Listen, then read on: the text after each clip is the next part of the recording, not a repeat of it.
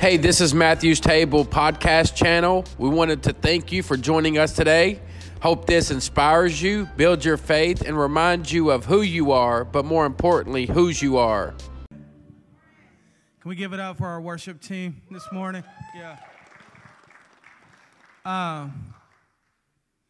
Right now, we're about to do our Dollar Club ministry.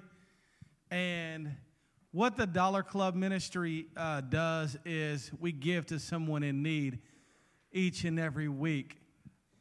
And this week we was able to, there was a guy that we knew about. He had holes in his shoes. The bottom was falling out. And we was able to come alongside of him and made sure that he had a functional pair of shoes. So thank you for the dollars that you give, because they go a long way. So each and every week, again, what we do with the Dollar Club ministry is we find someone in need and we meet that need.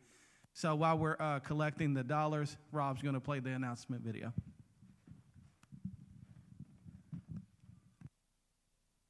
Welcome to Matthew's Table. Here's this week's announcements. If you're new to the church, we want to connect with you. We have a simple way of doing this. If you're online, you can click the link in the description. If you're here in church, you can go to the Connect cards in the back of the church located on top of the offering boxes. Here at Matthew's Table, we make it simple and easy to give. We have 3 ways of doing this. The first way, you can go to www.matthewstableowensboro.com. The second way of doing this, you can text Matthew's Table, all one word, to 73256. The third way of doing this, you can go to the back of the church and we have offering boxes next to the back doors. Thank you for your generosity. If you're a member of the church, you need to be serving. If you want to do this, there's plenty of opportunities. Just get in contact with one of the leaders here at the church. Serve your local church. Here at Matthew's Table, we believe in discipleship and community. We do this by having D groups and small churches. We pretty much have them every day of the week. If you're interested in this, just get in contact with one of the leaders. If you didn't know, we do have a Wednesday night service. It's called Truth and Grace, and it's basically our version of a recovery meeting. We take biblical principles and just apply them to everyday life. We hope to see you there. Also on Wednesday nights at 6 o'clock, we have our youth group. You can contact Rob and Heather Penny if you have any youth that you want to get involved. They're just going to teach your children about Jesus in a way that they can understand. If you didn't know, we have men's and women's Bible studies every Sunday between services at 9:45. If you're interested in either one of these, contact Stephen Kidd or John Martin. Hey church, we have something very exciting coming up. It's the church-wide clean day. It's going to be April 24th. We'd love to have everybody out here. We're going to be cleaning the church from top to bottom, from side to side, just making this place nice. It's a great opportunity for you to serve and to bless other people. For more information, just get in contact with one of the leaders here at the church. Thank you guys so much for joining us. I hope everybody has a blessed week. Me and my family, we found our seat at the table.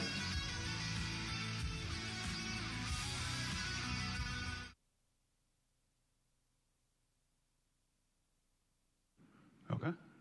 All right. Good morning, church. Hope everybody brought a jacket this morning. I was the guy who was putting on Facebook to be sure to set your clocks ahead and don't be late to church, and woke up late this morning, very late, scrambling around, hurrying. And then Nick sends a text and says, hey, by the way, they said the heat's not working. So I was like, oh, it's going to be great. It's going to be awesome. But anyways, we're glad you're here. If you're online joining with us, we're thankful that you chose to worship with us. Just another couple quick announcements is the clean day that was mentioned. We're moving that to the 17th of April, so a week prior to what was mentioned on the video announcement, because there were just some logistical things that was taking place on the week of the 23rd or whatever that week was, and we would get more participation if we moved it, so we moved it. So just know April 17th, we'll be doing the clean day here instead of the week mentioned in the video. And also, you'll notice we've been asking you guys to make sure you fill out your Connect cards, and I think they've put them under the chairs. Is that right, Nick? There should be Connect cards under the chairs. so that we can add your numbers to the mass text that goes out and informs the church things that they may need to know. For example, we sent one out this morning. Who all got it? Oh, that's what I'm talking about right there, right? No, I'm just kidding. But we could have sent one out and said, hey, the heat's not working. Make sure you bring a jacket. And you wouldn't know unless you added your number to this mass text. So make sure you fill these out and drop them in the box back there so that we can get everybody's information updated in our systems and the new software we're using to keep up with everybody. Also, quickly, next weekend is our commitment class. So if you've been attending here for a while and you feel like God is calling you to serve here, for this to be your home church, then you can join us right after first service right here in the choir room. We'll be hosting our commitment class. And maybe you're just praying through it and you're trying to find out if God's calling this to be your home. And that's something you could sit through and hear from the pastors, our expectations for members, but also the members' expectations of the pastors. So it'd be a very good thing for you to participate in if that's something that you've been thinking about or praying about and so forth. So make sure you have your bulletin so that you can fill in the notes and stuff. Also notice this here, this right here. We've got an excellent youth ministry. They had almost 28 kids Wednesday night. And it's growing, and we have some youth who have never been to a church camp. They don't even know what that is, and would never have a chance unless we all pull together and try to raise the money necessary to send them to youth camp so that they can hear the word of Christ and they can fellowship with other Christians and see what other young adults who lead those youth camps, how they're living their lives and what they have to say about that. And all you have to do is you pull one of these notes that's listed 1 through whatever it is, 110.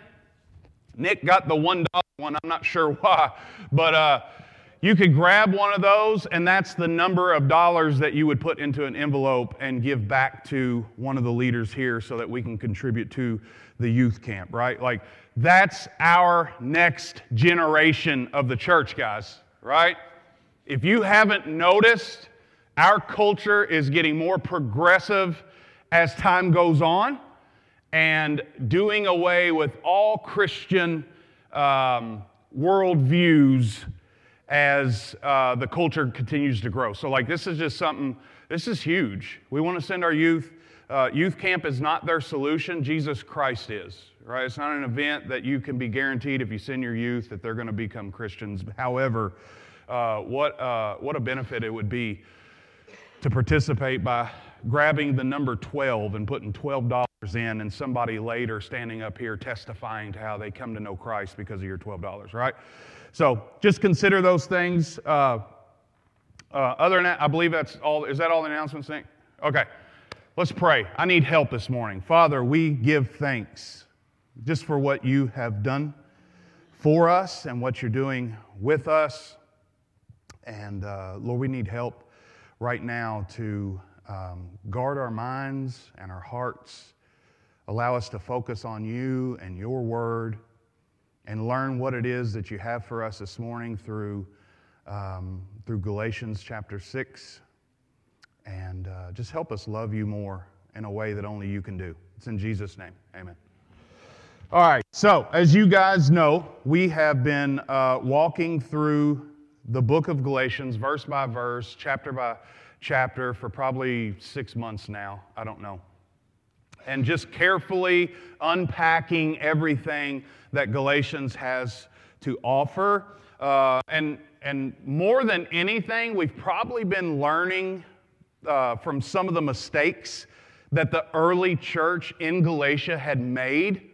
And as Paul is drawing to the end of his letter, he's again teaching, encouraging, and warning the folks in Galatia using an illustration that transcends time and applies to everyone. Everyone should be able to understand his illustration this morning, that illustration being farming. Farming. Y'all look excited. We're going farming this morning, church. And I don't see many of you being thrilled about that, but I promise you God has something for you in this. And you may not know this, but the majority of my family comes from farming communities. Back home is what they called it, because apparently now we're in the big city. I don't know, right? Owensboro is the big city to all of my mom and dad's family back home. And one of my earliest memories as a young boy was going back home with my mom to her parents' farm, get this, called Gilgal Ranch. That was the name of it. Where my grandparents had the traditional swing on the front porch, the big wooden front porch on the front of the house, and next to the swing was my grandpa's spittoon. And not far from that was the outhouse where you know, right? My siblings' father and his family, we had different dads. So my siblings' father and his family was also farmers and had large crops of backer. And they would work summers a planting and a cutting and a spiking and a hanging and all that other stuff that I had absolutely no interest in doing. And believe it or not, I actually had a short career in cutting tobacco myself. By the way, backer is tobacco. But I had a short career in cutting tobacco myself for some extra summer cash. And I do mean short. Like, I got there early and took a group of friends of mine, and it was already so hot that I was sweating, and they're all dressed in bibs and boots, and I've got my Tupac shirt on, not knowing what I'm fixing to get into, and they're all, like, they know what they're doing, and they line us up, and they tell me what I'm about to do and how to do it, and basically they blew the whistle, and it was time to go, and there was about 15 of us, and every one of us was in front of a row, and I took off, and I got about 6 plants down on spiking, cutting and spiking, and looked up, and I guarantee you they was probably 30 or 40 plants down. And I knew right then that this was not for me. And I literally got in the car and left the friends that I took with me there and went home. Like, that's how done I was with it, right? I knew right then I didn't want anything to do with farming. And needless to say, my feelings towards that career path was not something that I was going to consider. And we could argue being raised in the city could have contributed to that, or maybe their lifestyle of getting up at the crack of dawn and slopping hogs and feeding chickens and doing and cutting backer and all that stuff could have contributed to it, or just the hard labor involved in all of the different weather that they have to endure could have also played a part. But quite frankly, it was just that I had no interest in it. It was not appealing to me, right? I was a city boy who played sports, who had no time for any of that foolishness. Not only did I not have an interest in farm life, but I mocked those who did. In high school, there was the 4-H club. I don't know if they still have that anymore, and it was all the country boys and girls from in the counties and they would be a part of that, and I would act as if I was better than them because I wasn't in that, because it just didn't seem attractive to me, so I'd turn my nose up to those who participated in those activities. Mainly because in my mind, outhouses and spittoons and all those things, farmers were primitive beings living in past times. And I didn't want nothing to do with it. What I didn't know at the time, mocking the farming lifestyle, was that farmers get the last laugh because they had a secret that made me the fool. If you have your Bibles, you can turn to Galatians chapter 6, verses 6 through 10, or if you don't have your Bibles, you can follow along with me on the screen. Verse 6. Let the one who is taught the word share all good things with the one who teaches. Do not be deceived. God is not mocked. For whatever one sows, that will he also reap. For the one who sows to his own flesh will from the flesh reap corruption. But the one who sows to the Spirit will from the Spirit reap eternal life. And let us not grow weary of doing good, for in due season we will reap if we do not give up. So then, as we have opportunity, let us do good to everyone, and especially to those who are of the household of faith. It's the Word of God, amen? And guys, either y'all are still half asleep or you just aren't as thrilled about farming as I am. Brace yourself, because it's about to get even more exciting. Because Paul, inspired by the Holy Spirit, in between dealing with the restoration of the sinner that Nick dealt with last week, verses 1 through 5, that we are to gently restore the sinner back to Christ, carrying others' burdens, loving and forgiving them. And then this week, 6 through 10, where we have a firm warning. Verse 6 is right there in the middle of it, which seems to be out of place in the context of those two topics. Paul inserts this verse, reminding the church that due to the spiritual instruction that they are benefiting from, that they're receiving from their pastors, they should be sharing their money or material possessions with those leaders. Now, some of y'all only heard money. So let me make something very clear. Paul is not talking about your money. He's talking about God's money. That each of us that are following Jesus Christ and committed to a local body of believers should know that we owe to that church that we're a part of.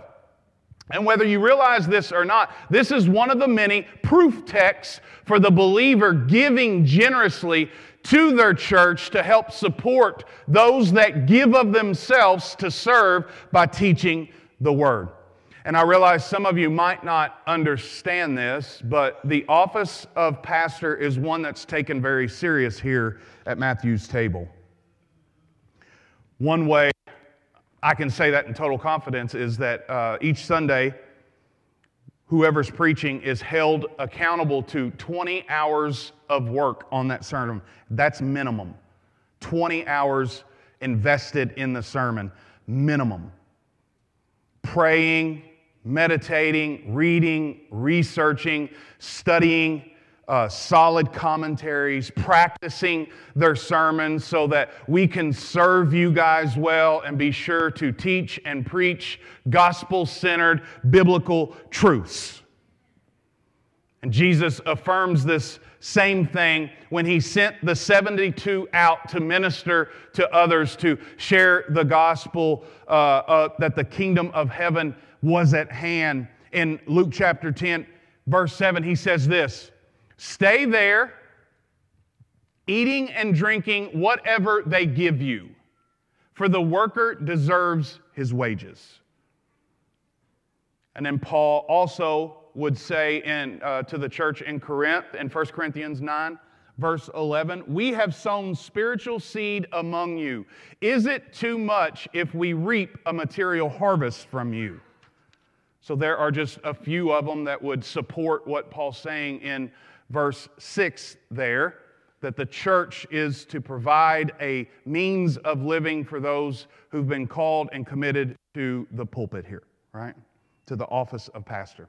And all that being said, because of your financial contribution, we're able to focus on the biblical instruction, teaching, preaching, right? The guidance, counseling, and then the spiritual attention, just praying for each of you daily, planning prayer nights, worship nights, outreaches, all these things that help you grow spiritually. And whether you realize it or not, we'll begin to understand this a little bit later in our passage. This is very much so a part of the lesson that Paul is teaching us this morning. And can I add just a couple things quickly? One, Stephen Kidd receives absolutely no financial contribution. The church leadership, in recognizing his sacrifice and all of the things that he does for us, we had offered him a very small token of our appreciation, and he declined and said he'd rather the church have it, right? Worship team, they don't receive any financial contribution. The sound team, the media team, there's very, very few people who get $1 from Matthew's Table, and I think that's worthy of being said, right? It's a big deal. But another thing that I want to add is, guys, this is not easy.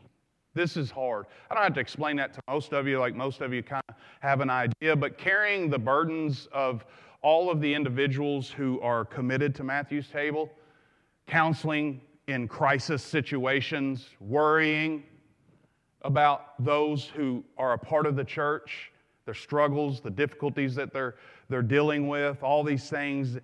There's nights, there's weeks where Nick don't even sleep at night, and there's nights where I cannot shut off what I know someone's dealing with. I can't watch TV. I can't do nothing that a normal person would, because my heart is broken for them. Like, this is heavy. But the one thing that I do want you guys to consider is not only the financial contribution that you guys give here by way of tithe and offering and all those things, but every once in a while, man, just consider encouraging these brothers. Lift them up, compliment them. Hey, man, it was a great service Sunday. Appreciate all your hard work. Like, we need that, I promise you, right? And by sowing that into us, you will reap a benefit. Amen? All right, let's get started. Verse 7, do not be deceived, God is not mocked. This is 7a.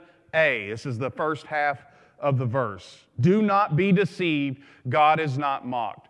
Clearly a warning here to how the lesson that Paul is teaching, the farmer's secret, could be affected or even possibly corrupted. Deception. Deception. Do not be deceived. It's the same thing that got God's people into the mess that they're currently in, that inheritance of sin, where Adam and Eve were deceived, right? And it's the same thing that can cause problems for every one of us in our spiritual growth. And now what needs to be said here is that everyone under the sound of my voice has the potential to be deceived, including me. And I know what you're probably thinking. You know, I'm not going to get deceived. There's nobody that's going to get over on old Raj, right? Like, you got to get up pretty early in the morning to get over on old Raj. And because I know that you might be thinking that, there's wisdom in talking about this and trying to understand why Paul would warn us not to be deceived. Deception. And the irony in deception is no one at the time of being deceived knows that they are being deceived. That, by definition, is deception, right? So the Bible paints a very clear picture of how deception happens in the believer's life. And personally, I think it's something that we need to just take time quickly to look at so that we can begin to understand. And first and foremost, the source of deception is from our enemy, Satan himself, who deceived Eve in the garden, who Jesus calls in John chapter 8 the father of lies. In Revelations chapter 12, the great deceiver, right? He is the source of all deception, which means all he speaks is lies. And there's no better place to do that than in the hearts and minds of God's people, who, by the way, are famous for going astray, right? Like, Jesus calls us sheep for a reason. And so we take scriptures like Jeremiah chapter 17, verse 9, where Jeremiah says, the heart is deceitful above all things. Other theologians would say the heart is an idol factory, right? If you read just a portion of the Old Testament, you are going to see God's people constantly being told to follow God, then being disobedient and creating idols for themselves, right? The heart is deceitful above many things. Do not trust your heart. Trust the Word of God. Y'all hear people say, man, just trust your heart, brother. I would say don't do that necessarily, right?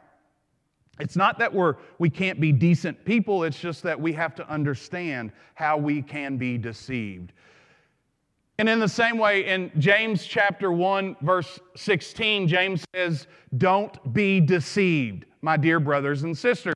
And what's taking place in James chapter 1 to what he's referencing is the fact that when we sin, we shouldn't say that God has tempted us with evil, because God can't do that. But rather that sin comes within, from the heart, from our desires. And once we act on that, sin then is conceived. So don't be deceived, brothers and sisters. God's not causing you to sin. That's the enemy, the father of lies, right? Earlier in chapter 6, last week in verse 3, Paul says this, for if anyone thinks he is something when he is nothing, he deceives himself. So the source of deceit is from our enemy, Satan, who plants seeds into our minds that reach our hearts, and our hearts are deceitful, right? And sin comes from that. And then Paul says in verse 3 of this very same chapter 6 that we can deceive ourselves. By the way, it's the primary issue. If you remember in Galatians chapter 3, verse 1, it's the primary issue that's being dealt with and the reason as to why he's writing this letter. Galatians chapter 3, verse 1. Galatians, who bewitched you? Who fooled you into believing that trusting in something other than Jesus is enough? He's dealing with false teachers, right? Which makes me think about being deceived in that way would be really similar to like showing up to a stadium where a sporting event is taking place and there's people wearing sports jerseys and you assume that they're on the team. You're like taking selfies with them and asking them to sign your tickets and all that stuff. All that being said, I'm trying to communicate to each and every one of you, just because they wear a jersey, it does not mean that they're on a team. And you need to hear that, brothers and sisters. When you log in on the internet and it's, oh, well, this guy, he's really good. I really appreciate. Well, he never mentioned Jesus and didn't use the Bible, but I really like how he talks, so I'm going to start following him. Don't do that. Don't do that. Use your pastors. Remember the guidance, instruction, the spiritual attention, right? Paul's dealing with false teachers who's teaching false gospels. Not to mention in Matthew chapter 24, verse 24, where Jesus himself, this is what he says, for false Christs and false prophets will arise and perform great signs and wonders so as to lead astray, if possible, even the elect. Hey, David Koresh claimed to be a form of Christ in Waco, Texas. You see how that went, right? Don't think, well, I haven't heard anybody say that they're Christ. There are people claiming, you can Google it. And there was a guy in California who had this huge church because he said that he was the New Age Christ. And people were following him, right? Be very careful. And Paul also says in the pastoral letter of 2 Timothy chapter 3, verse 13, he says, while evil people and impostors will go on from bad to worse, deceiving and being deceived. They're out there, wolves among sheep, right? Ephesians 5, verse 6, Paul also says, let no one deceive you with empty words, back up. So that means that we should back up what we hear with the Bible. So when somebody's teaching you something and it just isn't settling right in your spirit, you're like, man, it just seems kind of different from what I've learned or heard. Ask them where that's at in the Bible. That's what you do, right? Hey, let's sit down and talk about it. You always do it in a civil, loving way. It's not unloving to say that there's people that are teaching false gospels, guys. Paul does it. Matter of fact, Paul uses the names of the people who's doing it. In our culture today, where everybody gets offended, that might offend people. But he does it, right? So it's important. And then obviously in 1 Corinthians chapter 15, verse 33, Paul says, do not be deceived. Again, do not be deceived. Bad company corrupts good character. You know what that means? That means people can influence you. People who are not committed to Christ in the same way that you are. Look, you can't save nobody, guys. You can't. So that idea, well, I'm going to go hang around with these people who aren't living the same way I am or following Christ in the same way I am because they're going to see how awesome I am and then just change their mind and how they're living. That's not how it works. According to the Scriptures, you have a less chance of changing the way that they're living than you do a greater chance. Bad company corrupts good character. And so suffice it to say, that's plenty of reasons why Paul would command us. He's wanting us to understand, to be alert and sober-minded, be on guard. However, just because we have the capacity to be fooled, make no mistake about it, God cannot. Don't be deceived. God cannot be mocked. So beware, but don't be foolish enough to try to fool the only one who can't be fooled. Right? More irony with deception is attempting to fool God, when in fact we're only fooling ourselves, right? Well, God ain't going to care that I do this, or God wouldn't really mind that it's just this. Y'all ever hear those? It's, Roger, I just drank a couple beers. It's not like I'm smoking meth. Oh, yeah. Interesting. You're not fooling God or me, to be honest. You're fooling yourself. You're being deceived. And you might think that's silly, like no one in their right mind would attempt to get over on God. Like if you had that conversation, hey, do you think you can fool God? They would say, well, no, you can't fool God. But the truth is we do it every day. We do it every day when we look to something other than Jesus to be fully satisfied. When we reach out for something that the world has to offer for that temporary satisfaction. Bottom line is when a Christian sins, you are mocking God. Period. That means we're all mockers of God, right? And I mean, not intentionally, but you know what I'm saying. We make God look bad. Hey, think about the person who's not a Christian that's watching you and you sin. They see you making fun of God because the same God you claim to follow and believe is the same God that you're not following and believing. It's a mockery. Which brings us to the lesson learned from Paul's agriculture illustration this morning. Verse 7b, the back half of 7. For whatever one sows, that will he also reap. Right? That's God's unchangeable law and principle. The farmer's secret is what I like to call it. You can bank on it. If you plant a seed, it will grow something. Right? You reap what you sow. And this is farming language that's universal and transcends time, tongue, and tradition so that any ordinary person can understand. I could leave here tomorrow, go to Russia, not speak their language, and they would understand me planting a seed and growing stuff, right? It's universal. It's a principle also that applies both physically and spiritually. So that what you sow is what you get.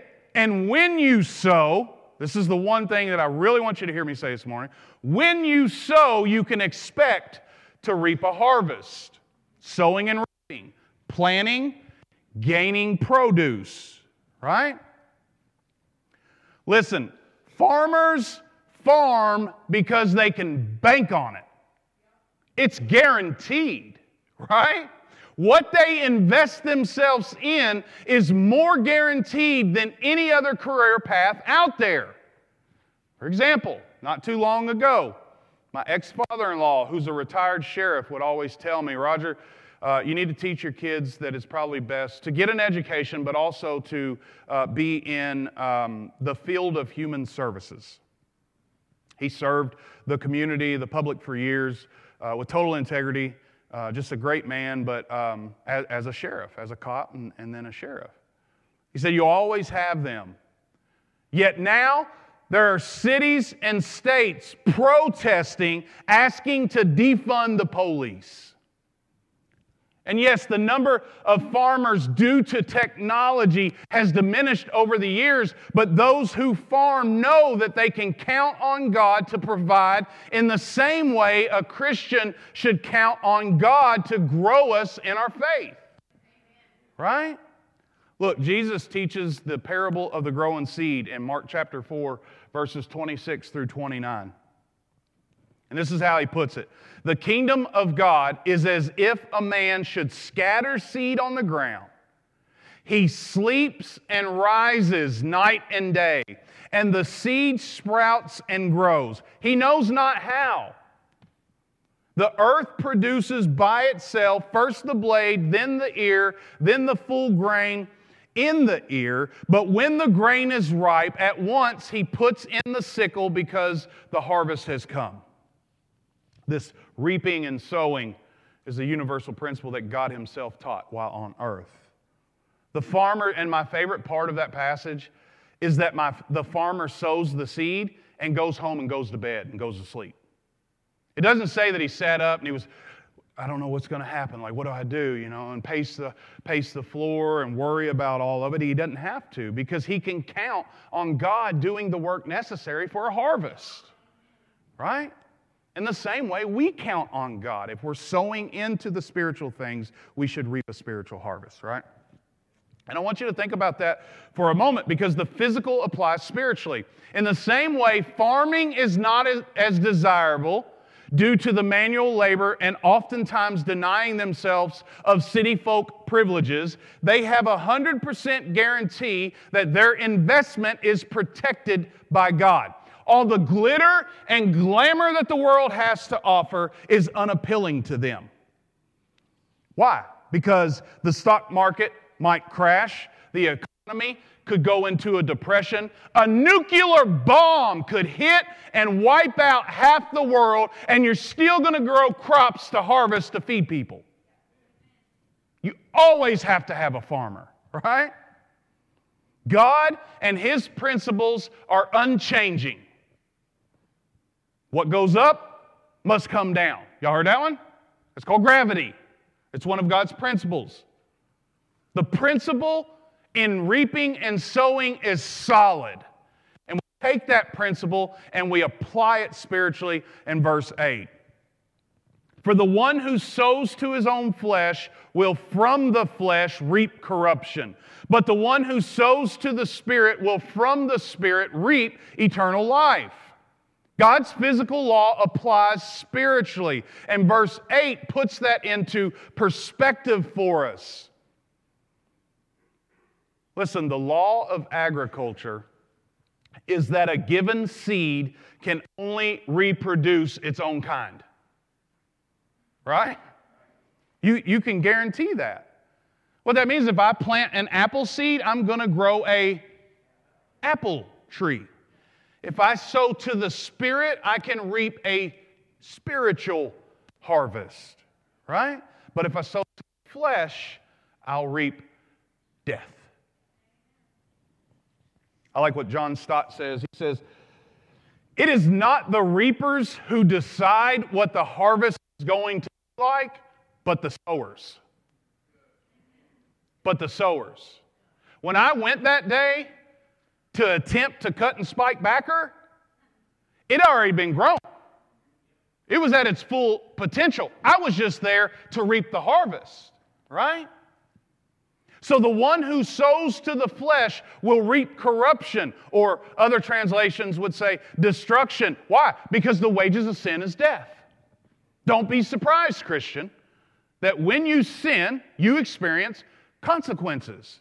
And if you guys remember in chapter 5, Paul listed the works of the flesh, or many sins that Christians find themselves in, and he made it a point to let you know the ones mentioned weren't the only sins. He ends that, I think, verse 25, and he says, things like these. So don't limit all sins to just these things. There's many more, right? And when we sin against God, we, spiritually speaking, are planting seeds of sin that will grow consequences for us. And to think they won't, or try to avoid the consequence of that sin, is to be deceived and be a mocker of God. Sowing to the flesh is to coddle instead of crucifying your sin. It's petting your sin, right? Stott goes on to say, every time we allow our mind to harbor a grudge, nurse an offense, entertain impure thoughts, or wallow in self-pity, we are sowing to the flesh. Point is, we cannot sow to the flesh and hope to reap holiness. Look like Jesus. Job chapter 4, verse 8 said, as I have observed, those who plow evil and those who sow trouble reap the same. Right? But the one who sows to the Spirit can count on reaping life. Paul says those who commit to obeying God produce fruit of the Spirit and can bank on living with God forever. In the same way, the farmer who reaps the harvest after sowing the seed, and the more time we spend investing in good habits and devoting ourselves to fellowshipping with other Christians, reading the Word, meditating on the Word, memorizing Scripture, discussing the Word with other Christians, praying, participating in worship services on Sunday, gathering together, then scattering separately, we can count on growing spiritually. That's sowing to the Spirit. And growing spiritually is as simple as avoiding sin and being secure in spiritual growth when concentrating on God. So we confess this sin, we repent from it, and we focus on God, right? It's that simple. It's as simple as planting a seed and knowing it's going to grow something. That's how simple it is. Crucify your sin by confessing your sin to God. Which causes me to ask this question. Are you feeding the flesh or are you feeding the Spirit this morning? It's a valid question when we consider Paul's encouragement in verse 9. He goes on to say, let us not grow weary of doing good, for in due season we will reap if we do not give up. So keeping with Paul's farming illustration, every farmer knows there are seasons meant for sowing and reaping, and they plan that way. They also know there'll be seasons that produce abundantly and seasons that produce sparingly. But the reason they continue to do so, regardless, is because if they sow, there will be a harvest. And spiritually speaking, we can have that same confidence. Storms will come. Droughts will happen. You will grow weary and feel as if your efforts are useless. Trust me. And some of you in here are in a season where you feel like giving up. In some area of your life, you've grown weary of doing good, and you're currently being deceived to think that there'll be no payoff. And while I want to scream encouraging words at you, share scriptures with you, love on you, and hug you, the one thing I know to be true is seasons come and seasons go. And Paul says, for in due season. And whatever season you may find yourself in this morning, believer, you're still in the best position you could ever be in, because this is not your home. Your hope is in what's to come, your treasure in Christ. C.S. Lewis says, the cross comes before the crown. The cross comes before the crown. And the farmer knows there's hard work in preparing the soil, tilling the ground, fighting off the pests, setbacks from bad weather before they ever reap the harvest. Right? And as a pastor this morning, I don't only understand some of your struggles that cause you to grow weary, but I've endured them myself. Last week, I'm just going to be transparent with you, but it was the lowest point of my journey in Christianity. For no reason. I wake up on last Friday, and for whatever reason, I fought with everything I had just to get out of bed. I was in a funk that Motown couldn't do nothing with. You know what I mean? And I had no good reason. So what I do is I start trying to reason and I try to work through, well, why am I feeling this way? Why am I struggling? I was just in a place that I had to. This past week, I canceled meetings. I ignored phone calls. If that's any of you, I apologize. Please forgive me. I was just in a place that I could not seem to get myself out of. It was difficult. And unfortunately, I always realized later what was taking place, and it's that for whatever reason, God desires that where I'm preaching at, where we find ourselves in the Word at, He allows me to feel some of that or see some of that or experience some of that so that I'm preaching from the heart and not from the head. And where there may be a professional expectation from me in choosing to be real, and instead of offering up all of these religious things to do, you need to pray more, you need to read your Bible more. Oh, I know you missed church last month, right? Like those are probably some of the things that would be expected from me. It's not what I'm going to tell you this morning. I'm going to tell you what Paul says. So before I do that, I want to speak, though, to the soul that's been knocked down. I want to speak to the one who would never admit it, but you just find yourself right now kind of struggling, right? You're battling. And it's not necessarily sin. You're just battling doing good sometimes. You don't have the strength to even fight. You're struggling to just get out of bed. You're struggling to just get back up. The one who's tired and just going through the motions, right? You're here this morning, and I appreciate that, but you don't want to be here. And so what I would say to you in a very unprofessional way is don't give up. Don't give up. Get up and fight. Christian, get up and fight. In due season. Never give up. Get up and fight. Well, what kind of biblical counsel would you have for me in this situation, Roger? Don't give up. Never give up. Not because I promise things will get better, but because I promise God is on your side. And in due season, you will reap a harvest. I think about Nick sharing this story. Always gives me the chills, but about his brother Chad. We do this thing where we pray for our one every year. So we'll pick one person. He's like, well, why you just pick one person? Just pick one. Hush up. We're praying, right? Let's pray. Pick one person that's on your heart and commit to praying for them every day.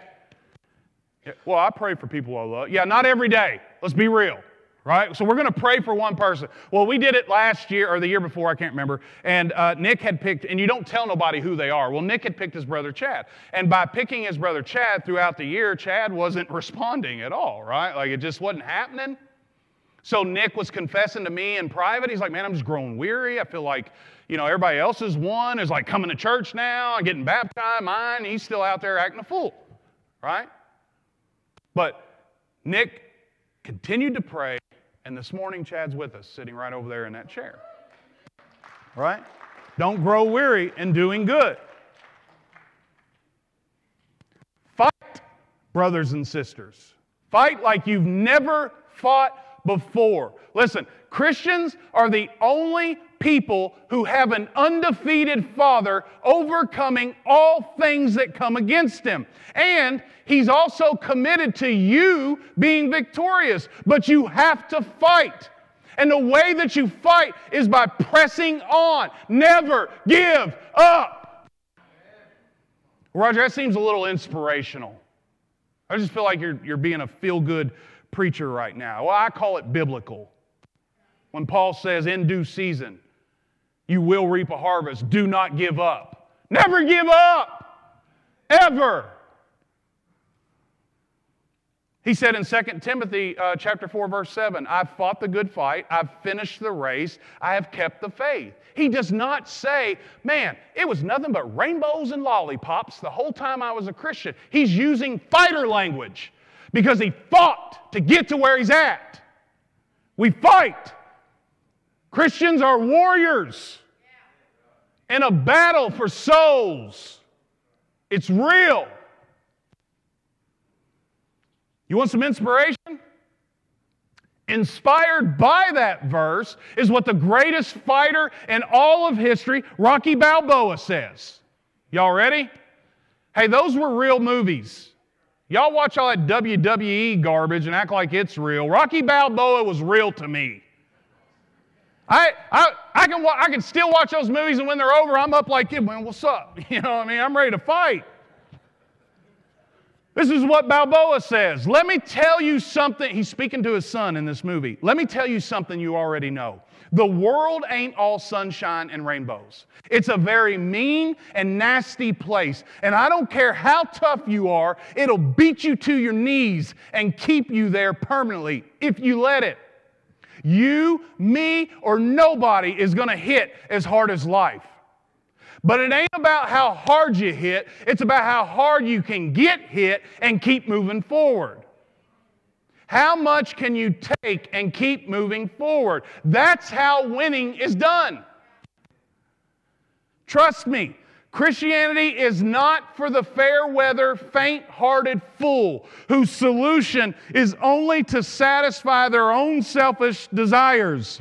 And the prosperity peddlers promising you a life without a fight is not who you need in your corner when times get tough. You need a gospel coach who stands on the truth and understands the farmer's secret, God's principles, so that when storms come, you can persevere. And in persevering, there'll be things that you have to experience. Some common examples that cause attitudes within us and contribute to our weariness and doing good. Things I'm going to remind you quickly of. Music team can start heading this way. We're almost done. 1, disappointment. Right? Like, Roger, all I know is at this point, I've accepted Christ into my life. I'm following Him. However, I want to be honest with you. There's a few other Christians that in my mind, I felt like would never disappoint me. Right? I just feel like if they loved Jesus, they wouldn't betray my confidence. They wouldn't not be there when I needed them. We count on folks hoping that they won't let us down. We need some of these Christian brothers and sisters in the most darkest places of our lives, yet they weren't there. Right? Some of you have experienced that, and this is what I want to remind you of. On the night before Jesus was crucified, a brother from his own church named Judas betrayed him. He thought he was deceiving Jesus, but he was deceiving himself. Jesus knew. He said, go on and do what you're going to do. Right? And so, They end up in the garden where Jesus is going to take time to pray because he knows what's coming, and he brings the disciples with him. But wait a minute. It's not just the other 11 disciples. He takes the 3 that he's closest to, Peter and the sons of Zebedee, right? And he asks them, hey, stay here while I go and pray so that I can trust you guys are keeping alert for me. You got my back, right? He goes off to pray and he comes back, and what happens? They're sleeping. And you know what Jesus said? It's the same thing that you need to hear today. The spirit is willing, but the flesh is weak. The spirit is willing, but the flesh is weak. You should trust God, not man, guys. And then there's discouragement. We all get discouraged, right? We all end up in this place where we could argue, Roger, all I know is that I've committed my life to Christ. I'm faithful in praying. I'm faithful in church attendance. I'm faithful in loving others and being selfish or selfless. I'm faithful in all these things that God is calling me to do. And for some reason, God is not showing up in the way I hoped that He would show up. Others are getting promoted. Others are getting financial blessings that come out of nowhere, and I feel like I'm not gaining anything. And I'll point you to Daniel chapter 3, because you need to hear this. Those 3 brothers, Meshach, Shadrach, and Abednego, they didn't do nothing wrong. Matter of fact, they were asked to not worship God anymore, and they told them, look, here's the deal, man. I'll never stop worshiping God. They said, we're going to throw you in a fiery furnace. You know what they said? But even if He doesn't, that's what you need to hear this morning. Even if He doesn't save us from the fiery furnace, I'm going to keep following Him no matter what. Even if He doesn't. And then the comparison trap, just quickly, the comparison trap, right? Where you start comparing yourself to others. You're like, man, I don't know. I went through Friends of Sinners with the same guy, and all of a sudden he's teaching classes and he's doing these things. Or, I've been at church, Roger, for 15 years. Nobody's ever asked me to lead a Bible study. I guess they're better than I am. I don't know. I just feel like all this following Jesus stuff has really not been as helpful to me as to others. When am I going to arrive? When am I going to get my chance? I would share Jeremiah 25, verse 3 with you. For 23 years, Jeremiah was a prophet called by God in the Old Testament. For 23 years, the word of the Lord has come to me, and I've spoken persistently to you, but you have not listened. What point do you give up, Roger? Never! You never give up. Imagine showing up week after week and preaching to the same people for 23 years and they never listen. This is what I want to say. This is what I want to say to you in regards to that. The snail made it to the ark by perseverance. No one was better than him. Everyone was passing him on the way to the ark. He didn't stop and say, well, Lord, how come I can't be as fast as them? He just kept trucking. Christian, we got to fight. You want some biblical advice today? Never give up. Ever. God will reap a harvest. So this morning, I invite you to join us in the good fight that Paul spoke of. And as we close in song, you take this time to encourage someone who is down. You pray with them, seek to meet a need, because the final verse of this passage is verse 10. So then, as we have opportunity, guess what? Today's a good opportunity, right? Let us do good to everyone, and especially to those who are the household of faith. Why? Because by sowing into the house of faith, you're multiplying the house of faith. You're empowering the house of faith. You don't know how far encouragement can take a brother. And if you're here this morning and you've grown weary, Be reminded that in due season, God will provide. It's the farmer's secret. They can bank on it. If you plant the seed, you will grow a harvest. So you can feel free to come down front or just grab someone near you and ask for prayer. But no matter what, never give up.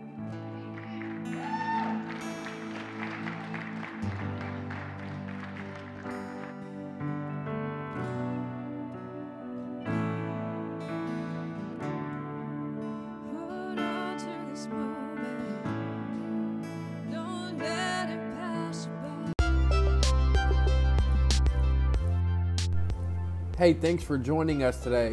A special thanks to those who sow into this ministry.